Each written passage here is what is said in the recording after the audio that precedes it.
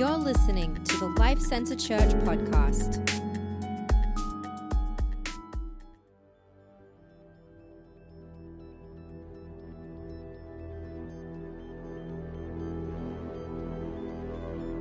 The disciples asked Jesus, "Why do you speak to the people in parables?"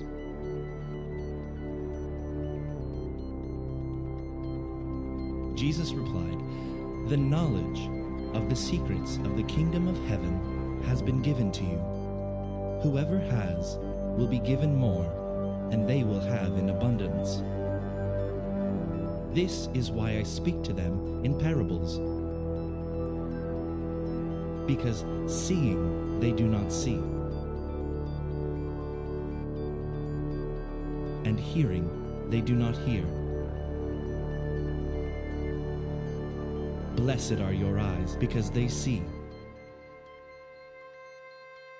and your ears because they hear." So Isaiah 5, verse 1 and 2 says this: "Let me sing for my beloved, my love song concerning his vineyard. My beloved had a vineyard on a very fertile hill. He dug it and cleared it of stones and planted it with choice vines. He built a watchtower in the midst of it and hewed out a wine vat in it. And he looked for it to yield grapes, but it yielded wild grapes." This is the word of the Lord. You may be seated. Thank you for entertaining me in that. He opened his eyes, and with the light of dawn, as he searched the world around him, he breathed deep his first breath, and out a divine sense of peace. A light so bright came shining through the trees, and as he lifted his hand to guard his eyes from the mere splendor, there stood the king. He knew him deeply, immediately. This was he, the one who breathed. The king looked kindly at him and called his name Adam. This is the God of the garden, and this is the God who speaks to us today. We're going to spend a lot of time in Matthew 21. And I just want to start out by reading the first couple verses of Matthew 21, verses 33 and 34. And it says this: "Here, another parable. There was a master of a house who planted a vineyard and put a fence around it and dug a winepress in it and built a tower and leased it to the tenants and went into another country. When the season for fruit drew near, he sent his servants to the tenants to get his fruit." Sounds familiar, right? There was a master who owned a vineyard. That master tended to the vineyard, built it up, put a watchtower in the middle of it, and then he leased it to the tenants. And this brings us to my first point. God owns it all. You know, as I was reading through this parable, I kept seeing something that was different to a lot of the other parables that we've heard so far. In a lot of ways, other parables have paralleled our life by letting us take ownership of the mission that Jesus had. But I want you to bring your attention to this, that this morning, unlike those parables, we do not have ownership in this aspect of owning the vineyard. This vineyard is God's and God's alone, okay? It says that he had the vineyard. It rested on a fertile hill. He built it, and then he did what? He leased it. When you lease something, you don't relinquish ownership to it. You purely give it so that someone else can care for it for a little while. You see, we do care for his vineyard as tenants, but we do not own it. And I think Jesus starts with this point because he wants us to see you do not own this vineyard that I'm about to tell you about. And you see a lot of the people, a lot of the Pharisees, a lot of the scribes, a lot of the elders had already missed it at this point. They thought they owned the vineyard. So it is rightful for Jesus to remind them who owns it. Adam was so delighted to do the work of the king, and especially since the king made for him a wife. Together, the two of them were called to tend the garden, name animals, multiply their offspring, eat of all that was given, except that is from one tree. This tree had fruit that would end their communion with the king and would bring death into their world. So God warned them, do not eat of it. We know that even in the Ten Commandments, we have a stark warning. Do not make for yourself any other gods. There is one God. There is one king. And as we know in this narrative, in the garden, they broke that communion because they thought they could be their own.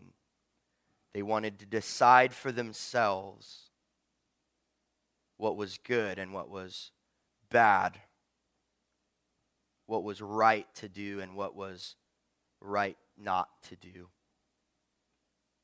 So I want to remind you again, God owns it all. Let's look real quickly to verse 34.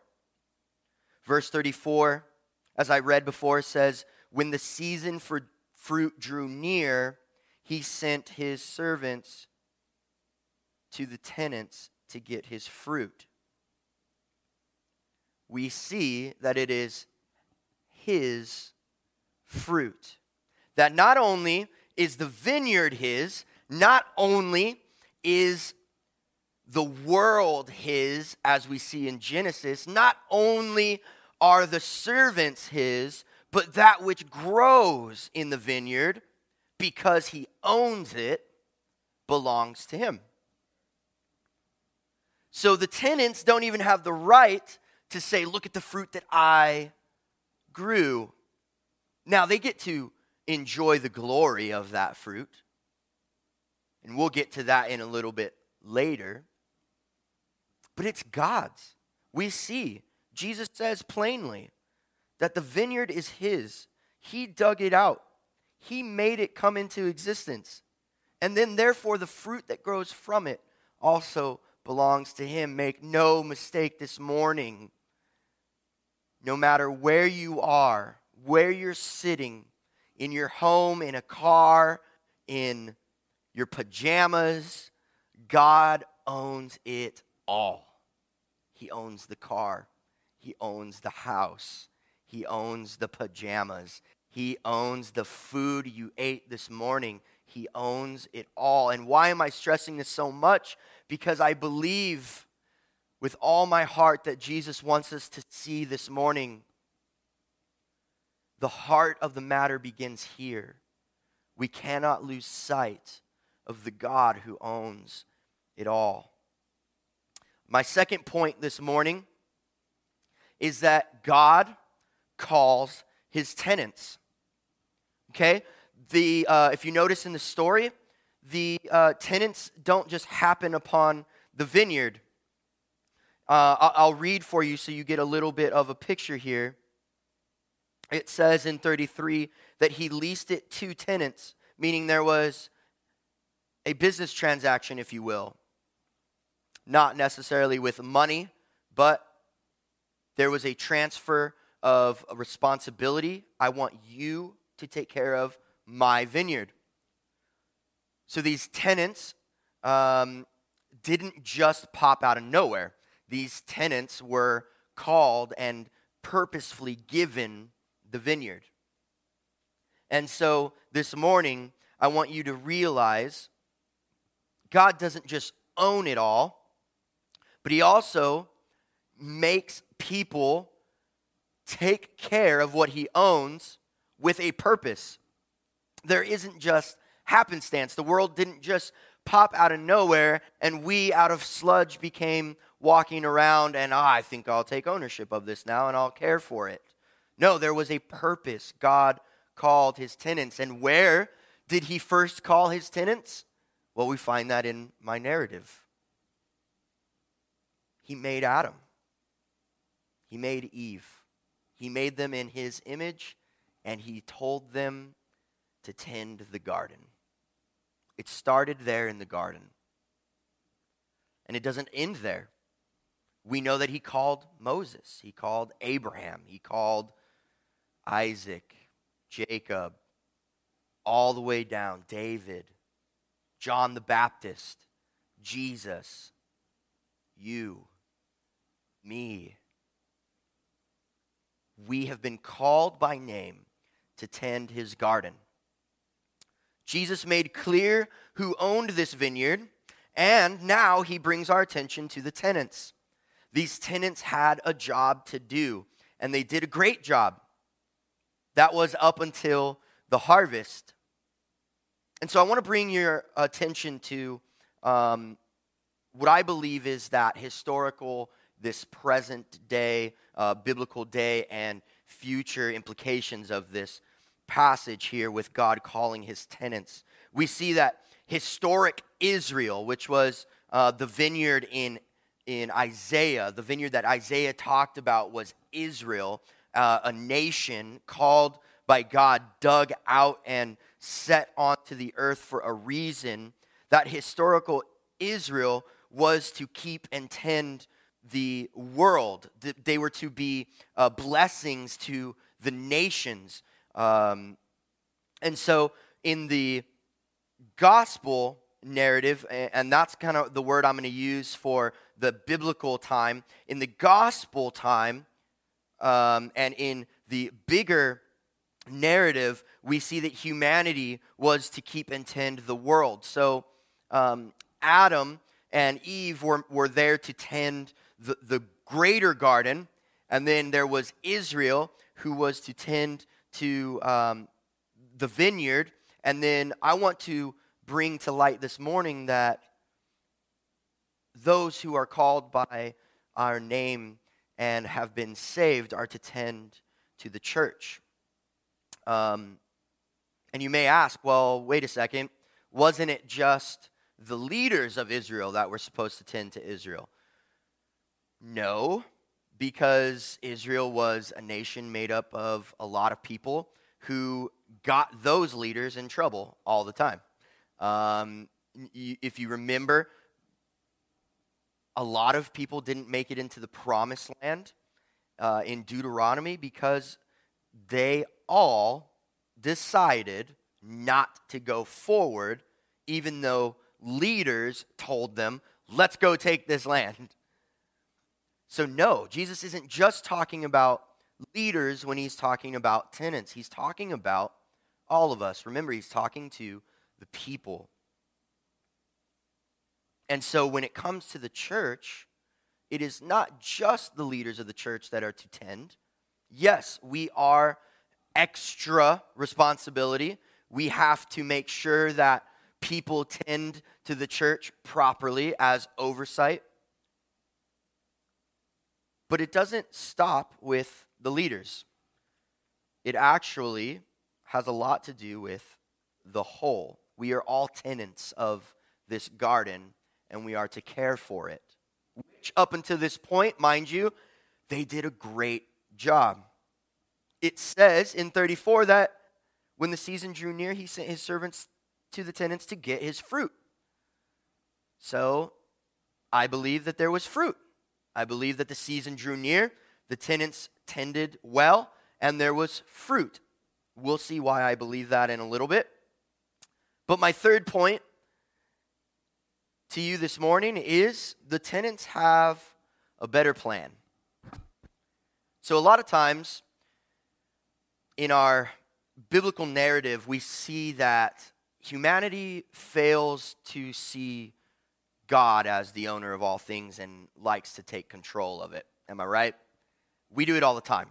And I think this speaks to us even in today. In the midst of these trials, in the midst of being separated from one another, in the midst of all of the confusion, what is it that people are afraid of the most? I truly believe that at the heart of the matter, it's fear of losing control. We had our lives perfectly tidy. We had perfect control over everything in our life. We had our work that we went to. 9 to 5, I get off. Maybe I grab a coffee, I get home, I be with my family, play with my children. I go to sleep. I wake up. I do it again. I buy my cars. I buy my houses. I get married. I choose which video to watch. I choose which news outlet to watch. We have control. And all of a sudden today, we no longer have control. I can't even see the people I want to see. I don't even have control over how I can spend time with people. I've lost control of my life and I hate it. And maybe that's because I made too big of an idol out of myself. I thought that I was God and I thought that I could own it all. But in the story, we see that the tenants had a different plan. After the master sends his servants. Here's what happens starting in verse 35 through 38. It says, "And the tenants took those servants and beat one, killed another, and stoned another. Again, he sent other servants, more than the first, and they did the same to them. Finally, he sent his son to them, saying, 'They will respect my son.' But when the tenants saw the son, they said to themselves, 'This is the heir. Come, let us kill him and have his inheritance.'" The tenants thought they had a better plan. They knew that God was sending his servants to collect the fruit. They wanted it all for themselves. They thought they could control it, and so they did everything they could. But what is this maybe an allusion to? I believe that Jesus isn't just using metaphor here. I believe that he's actually talking about specific servants that he sent, while also using a metaphor to talk about the Israel as a whole. So who are these servants? I believe that historically, these servants were the prophets. So, as you know, Israel liked to kill their prophets when the prophets didn't say what they wanted them to say. Anytime a prophet brought a word against them, a lot of the times Israel as a nation would become upset, and there were times where they beat and even killed these prophets. So these servants and the people that God was sending to Israel were the prophets. And what was the prophet's job? The prophet's job was to deliver the word of the Lord. They were the mouthpiece, if you will, of the Lord. And so a lot like our other parables where we talked about something being sown, what was it that was being sown was the word of God. These prophets would come, they would bring the word, they'd sow it, and then Israel, as it started to grow, would destroy it. Beat them, kill them, get rid of it. We don't like that fruit. Let's get rid of it.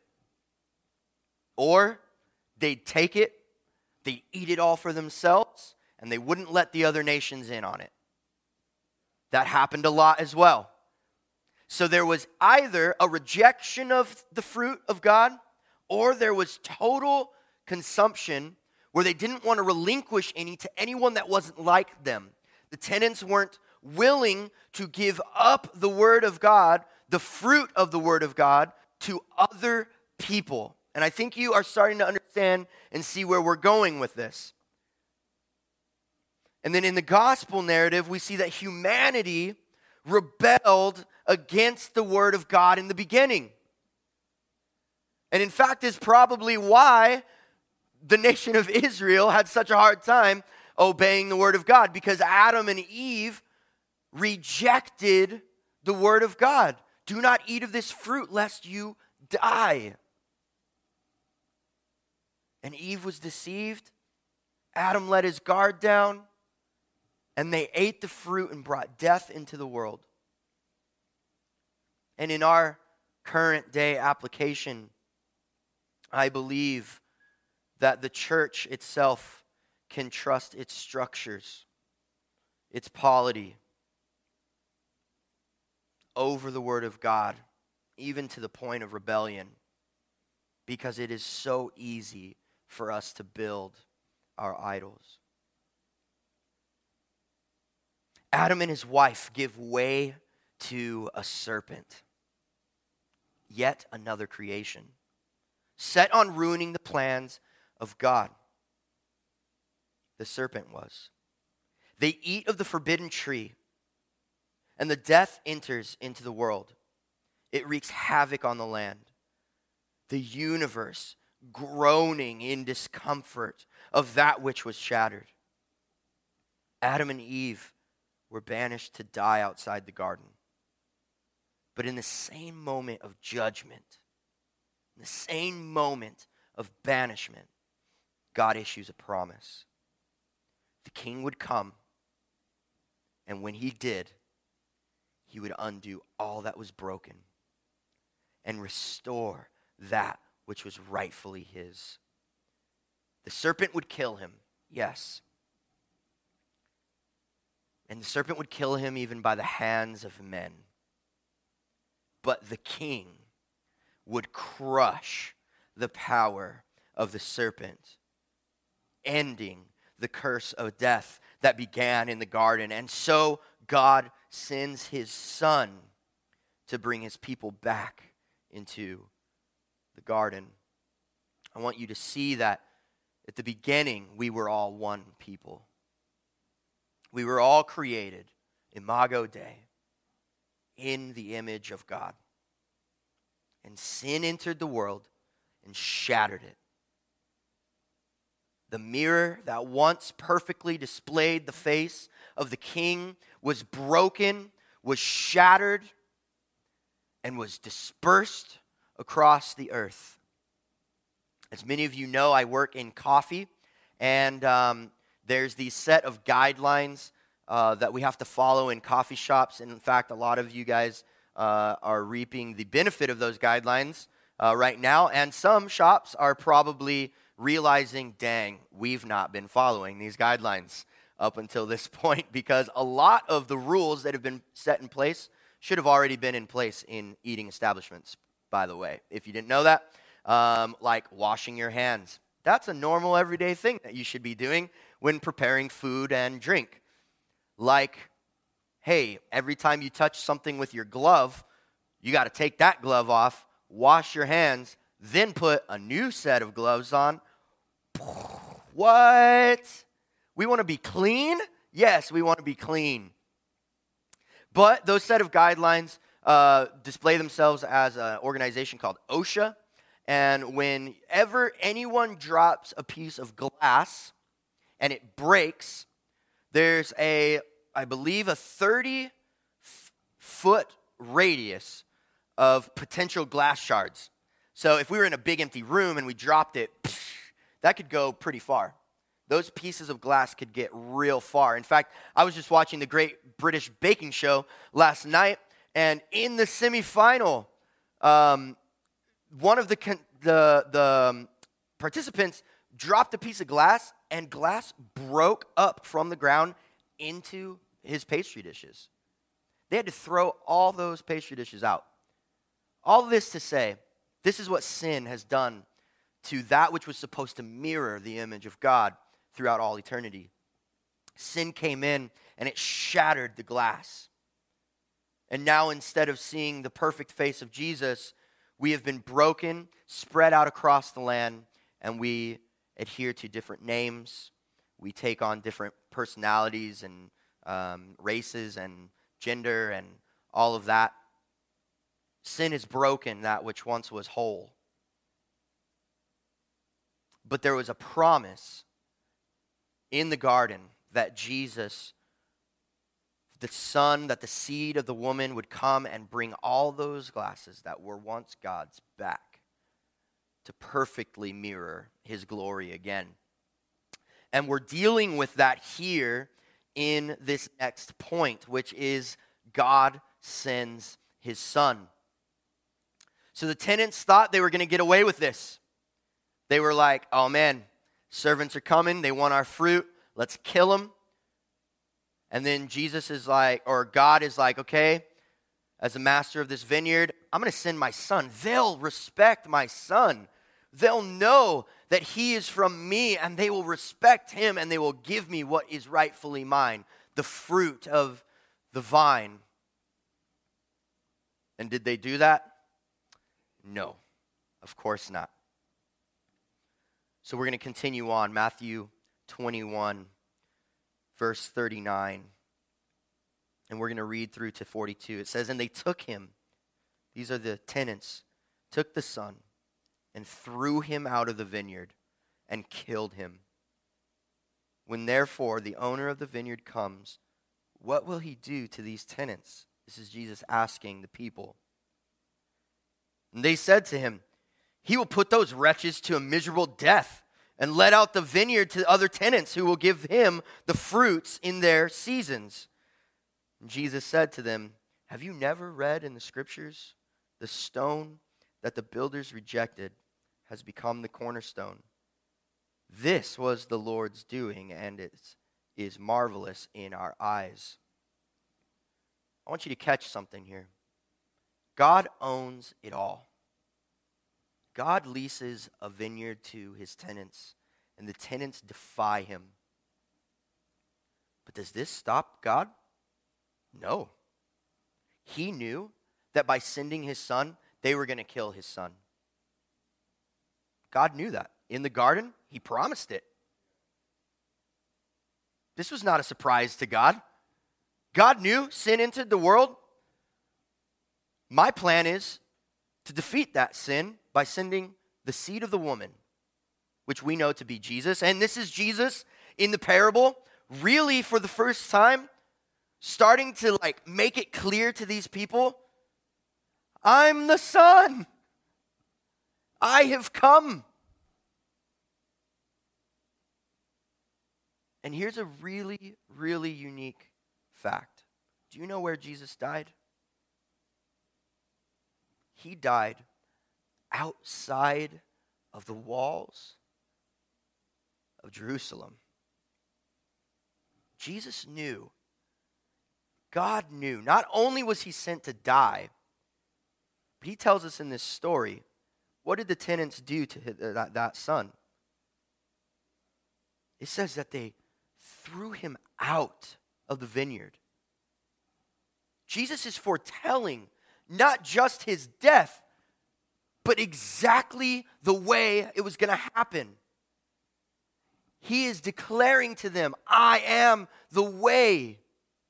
I have come to reap the sowing of the word of God. And you are going to throw me out of this city. And you are going to kill me. And you're going to think you won. But God knew that if they did this, if they threw the Son out of the walls of the city, if they killed the Son, it would not end his reign.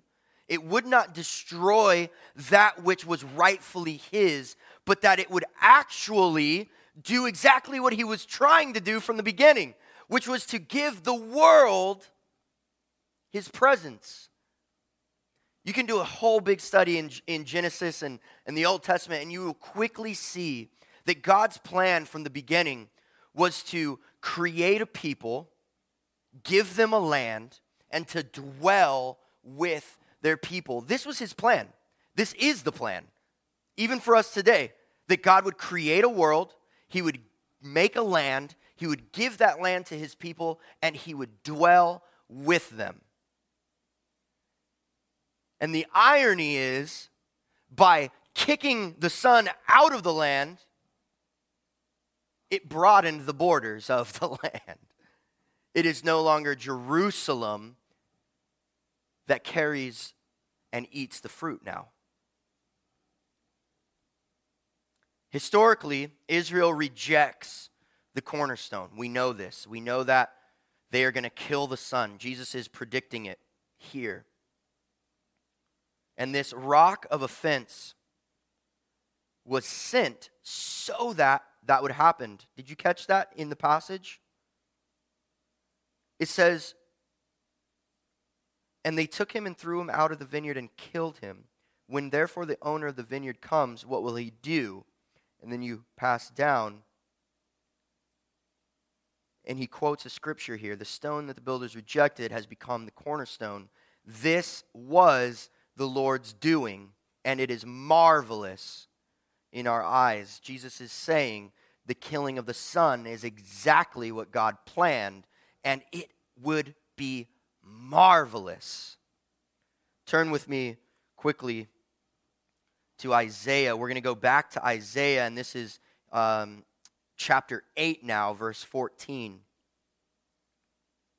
It says this, and he, the Savior, Jesus, God, he will become a sanctuary and a stone of offense and a rock of stumbling to both houses of Israel, a trap and a snare to the inhabitants of Jerusalem.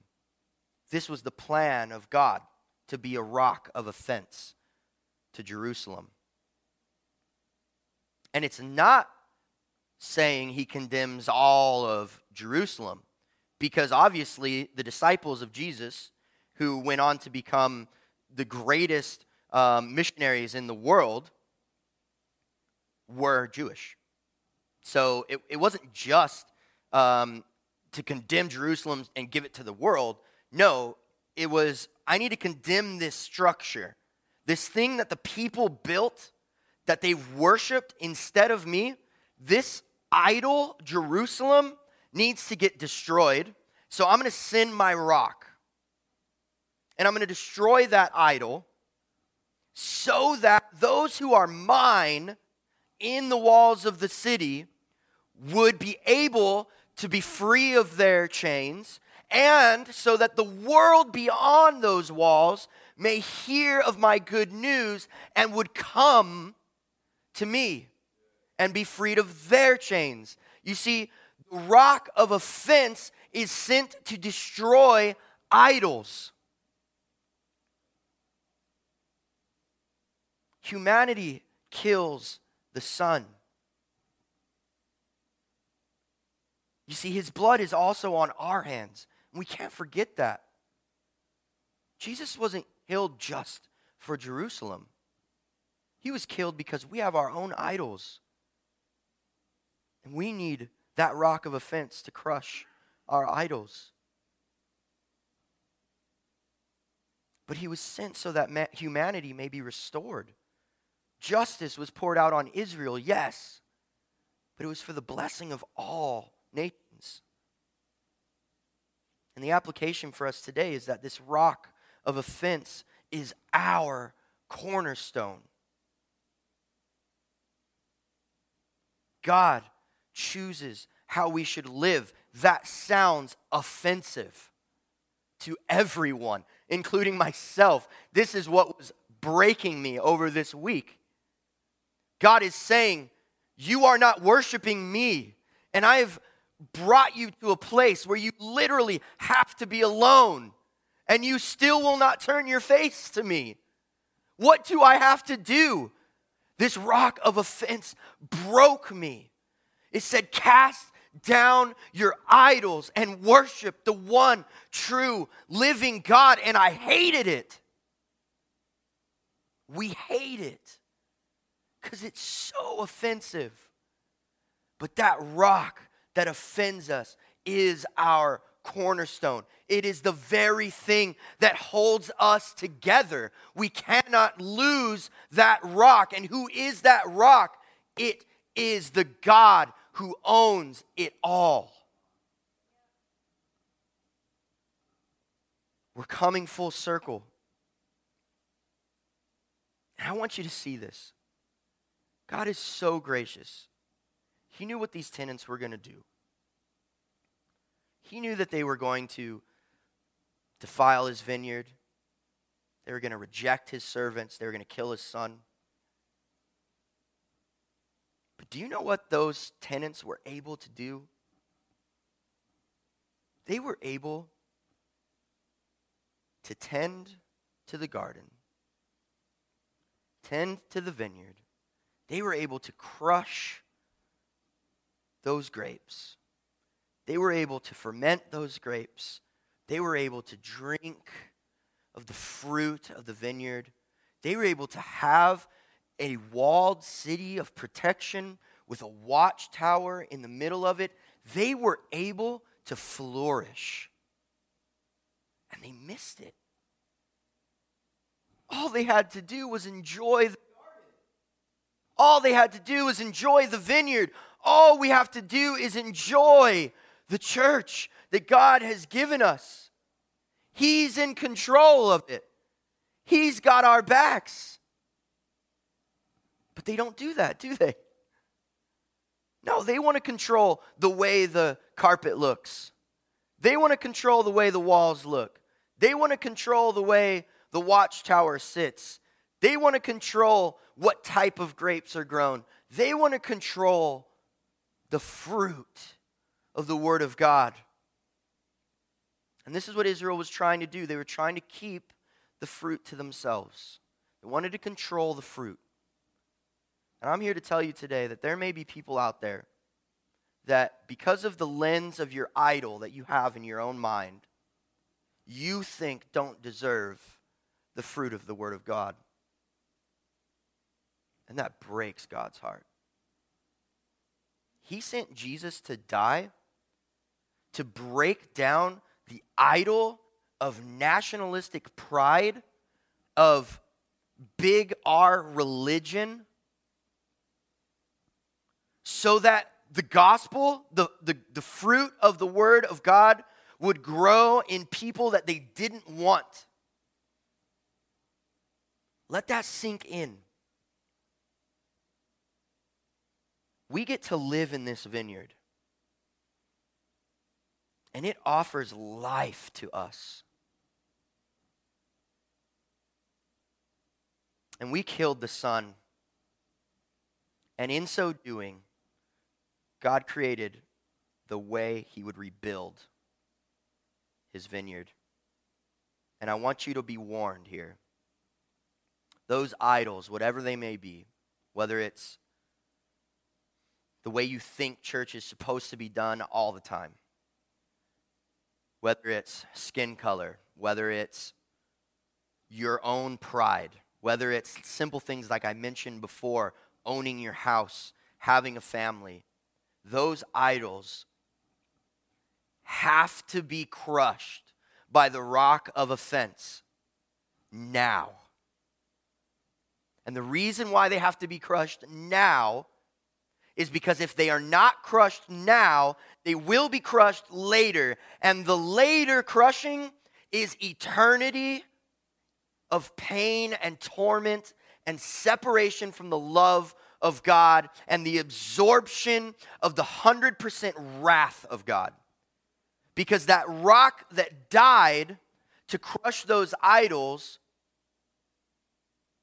was His own Son, who was eternal and accepted the wrath poured out for eternity for those, as John 3:16 says, who would believe. So believe now, because if you don't believe now, you will believe later and it'll be too late. So that rock of offense is coming. Let it crush you now or it'll crush you later. Daniel 2:34 is where we see this crushing. And Jesus alludes to it. It says, as you looked, a stone was cut out by no human hand, and it struck the image on its feet of iron and clay and broke them into pieces. This was the idol of the king Nebuchadnezzar. Jesus references the crushing of an idol in this passage to show the people, you have built an idol, and I have come to crush it. We have to understand that. Jesus knows that he's about to die. In fact, this is happening after his triumphal entry, so we're actually a week ahead.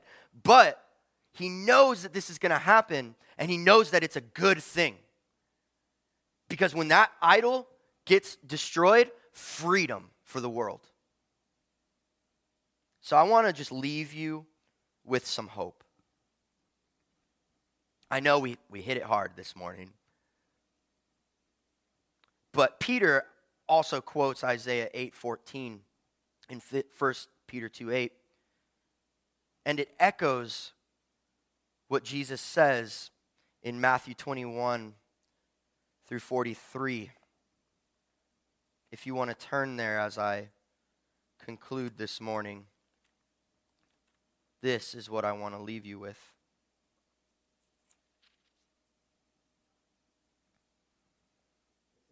For I tell you, the kingdom of God will be taken away from you and given to a people producing its fruits.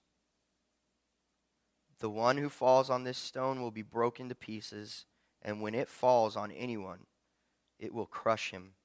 But this is the hope today. The kingdom of God is yours. God has given this to you. Historically, Israel failed. Historically, humanity failed. We have been given this time, this season, to understand that God owns it all. That we are his tenants, and that his fruit is for the world. Let's let that rock crush our idols today. Make us into something new. Because this is the hope of the vineyard. Come, eat, marvel at its beauty. Marvel at the God of the vineyard. Because he is the God of the garden. Father, thank you so much for this morning. Thank you for your word. I pray that we would let this sink in, that we would understand that we need the God who owns it all, that we need to set aside our pride, that we need to set aside our idols and realize that you've got a plan and it is so much better than any plan we could ever think of. And in our failed attempts to hoard that which is good, you give freely to the world. God, send this rock this morning to crush our idols. Open our eyes, remove our hearts of stone, and give us a heart of flesh that is willing to submit to your way. Because your way gives life forever. Lord, thank you that you would show us grace in this time to point out your word to us. Thank you.